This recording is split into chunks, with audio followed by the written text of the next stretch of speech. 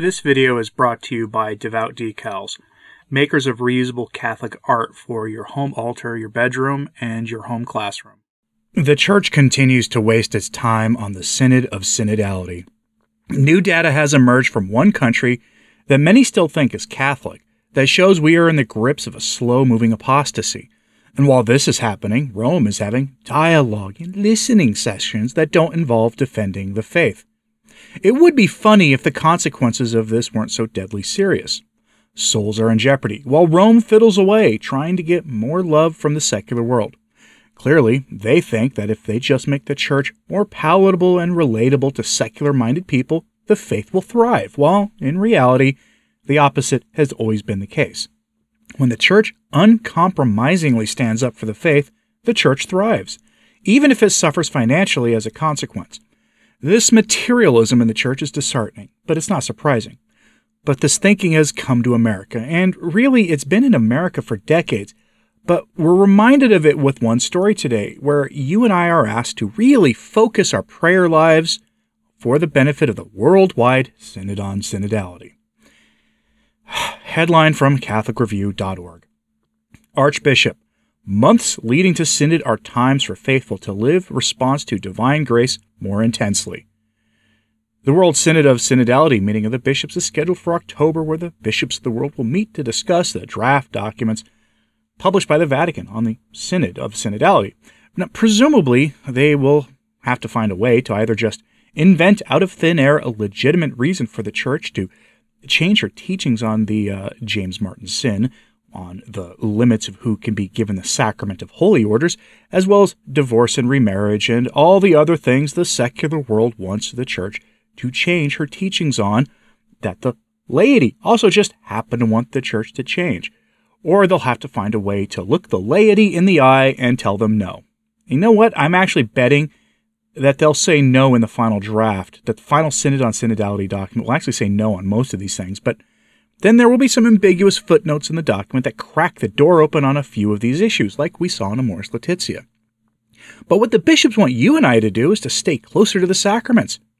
Objectively, that's a good thing, but not because doing so helps us to achieve sanctity. They want us to stay closer to the sacraments in order to help the Synod on Synodality be successful. I'm still not sure what a synodal church looks like in the end, but what I've seen so far makes me really want the Catholic Church to come back. From the article, quote, "The months leading up to the October World Synod of Bishops in Rome offers an opportunity for the faithful, quote, to live more intensely our response to divine grace," the president of the U.S. Conference of Catholic Bishops said May 31st. "The time of preparation for the Synod, quote, reminds us the unique expression of Christ in the sacraments is a gift to be shared," said Archbishop Timothy P. Broglio of the Archdiocese of the Military Services, the conference's president. "The knowledge of God obtained in our study, our prayerful, attentive listening to the Word of God and the voices of others is not self-serving, but pushes us forward," Archbishop Broglio said in his homily at a Mass offered at the Basilica of the National Shrine of the Immaculate Conception in Washington for the Feast of the Visitation of the Blessed Virgin Mary. Washington Cardinal Wilton D. Gregory was the principal celebrant of the Mass. End quote. Archbishop Broglio is not only the head of the Archdiocese of the U.S. military, he is also the president of the U.S. Conference of Catholic Bishops, a choice that disappointed, call them many of the more strident modernist voices in the Catholic media. National Catholic Reporter was not exactly happy with this choice. But make no mistake, he's not exactly a friend of the traditional movement either, having said some rather nasty things in the past about the traditional Mass and traditional Catholics. He's a moderate in the post-conciliar revolution paradigm. Calling for prayer and sacramental grace for the success of the Synod makes sense on a certain level, but what success even looks like is still unclear. The Vatican consistently states that the Synod on Synodality is being led by the Holy Spirit. But they've also said that the German Synodal Way is being led by the Holy Spirit, which is a bizarre claim to make since Rome is accusing the Holy Spirit of promoting heresy, and that's blasphemy. But here we see Bishop Broglio promoting something interesting. Marian shrines around the world will be offering masses for the success of the Synod on Synodality, calling for the maternal protection of the Blessed Virgin Mary over the meetings of the synod. That's fine and a good thing, a pious thing to do even. I'd hope that intention comes with a request for an actually Catholic outcome for the synod, though. The synod on synodality has left a bad taste in the mouth of many faithful who are, frankly, wondering why the Church isn't addressing the slow-rolling apostasy gripping the West at the present time. Because we are in one. We are in a slow-rolling apostasy. That's what's happening. Some might say that the point of the synod is to address the apostasy going on right now. But remember, people leave the faith because they want the Church to embrace sins that the Church has always authoritatively taught against, these sins that are against the law of God. To change those teachings would be to surrender any claims to having infallible authority on moral matters as a divine source of the truth. Others leave because they listen too much to the half-wit commentators who claim to know a thing about science when the reality is that the best scientific minds in human history were all Christians, most of them Catholic. In fact, many of them were Catholic priests. We see this playing out in no other place quite like in Ireland, where we see this story. Also from CatholicReview.org. Headline: Numbers of Irish Catholics are falling rapidly. Only half of Dublin residents say they're Catholic. Once Catholic Ireland is now functionally atheist Ireland, and many of the Catholics who remain in the Church in Ireland are at best lukewarm, if not just sleepwalking through their faith life. Judging from the recent numbers of Catholics who went to the polls to support evil laws enacted by the secularists, Ireland is the canary in the coal mine for the Church in the rest of the world. With the numbers of Catholics in South America falling, Africa not faring much better despite the constant barrage of propaganda claiming that Africa is the future when reality, Pentecostalism, is also on the rise in Africa, along with bizarre heresies similar to what we see in South America. That is the truth of the state of the Church in Africa. The state of the Church worldwide is not good either, and synodal meetings are frankly not the answer, unless the point of the synodal meetings is to actually try to restore the faith. Proclaiming the true faith and correcting heresies is the actual answer, but that's too hard and comes with negative consequences. But Ireland deserves some attention, so we know what is coming to the rest of the Church, and please keep the country of Ireland in your prayers. Quote, once a Catholic giant, Ireland is becoming less religious. Census data shows just over half of the residents of the Irish capital, Dublin, now self-identify as Catholic, according to data released May 30th by the country's Central Statistics Office.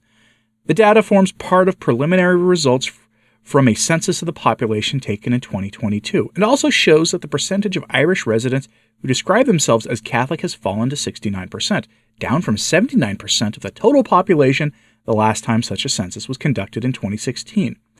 At the same time, the country's overall population has gone above 5 million people for the first time since the Great Famine in the mid-19th century, when over 1 million people were ended from lack of food, and another million left in search of a better life in places like the United States and Canada.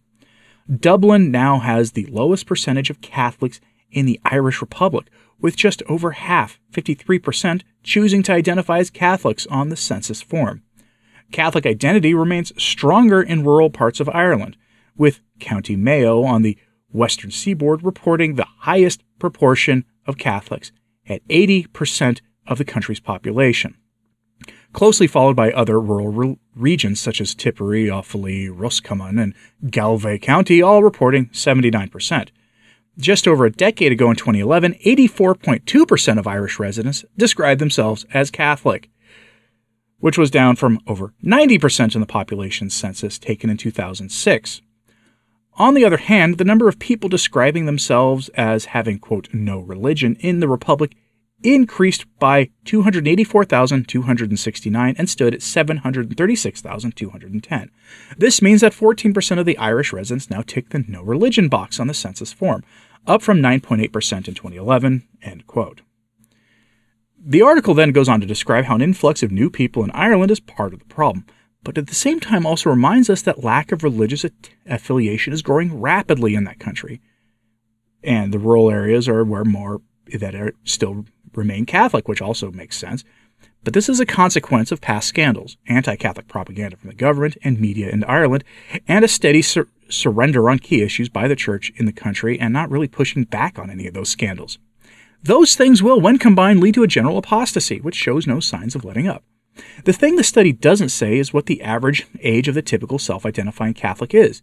Is the typical Catholic an older person, middle-aged, or younger? If you're in Ireland, let me know, just from your observation, what Mass looks like. But I'd bet the average Mass-goer, anyway, is older. I stake quite a lot on that, actually, given everything I know about Ireland in the present day, and that is true here in America. The Church in Ireland is frankly in shambles, and quite frankly, that is what is coming for the rest of us, given the leadership we're seeing and their focus on synodality instead of proclaiming the faith boldly. It's not an attempt to dunk on Ireland, by the way. Please don't take that as my meaning here. But we must include rejecting the attacks of the secular world in how we push back. Remember that mess in Canada when Francis visited and just accepted the attacks on the faith and claims that the Church engaged in evil and then apologized for that evil? That was all over the media. What wasn't all over the media was the work done by independent investigators, many of whom were not Catholic, who debunked the claims made against the Church in Canada. Those stories got zero coverage in the media, because of course they didn't. But you would think that Rome and the Canadian Bishops' Conference would have used that information to fight back, but instead they chose not to. The result of that was absolutely some Catholics leaving the faith. That is guaranteed, as well as some just horrible things happening to parish churches across Canada and the northern part of the United States. Many left for schismatic heretical Protestant groups, or they left for no belief at all. When the Church doesn't resist secular aggression, souls are lost. That fact is lost on many prelates in the Church today, who insist on playing nice with a secular world that hates the Church. It has to stop, but unfortunately won't anytime soon, because the prelates of the Church are in love with the esteem of the world and the money of secular governments, and they're not willing to give those things up, even to save souls. And believe me, if they push back against some of the aggression from secular governments, they will lose that money. But what do you think about this?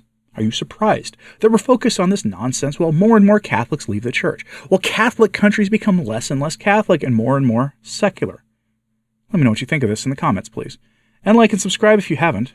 It certainly helps, as does sharing this on social media. That helps a lot, too. As always, pray for the Church and pray for Ireland. I'm Anthony Stein. Ave Maria.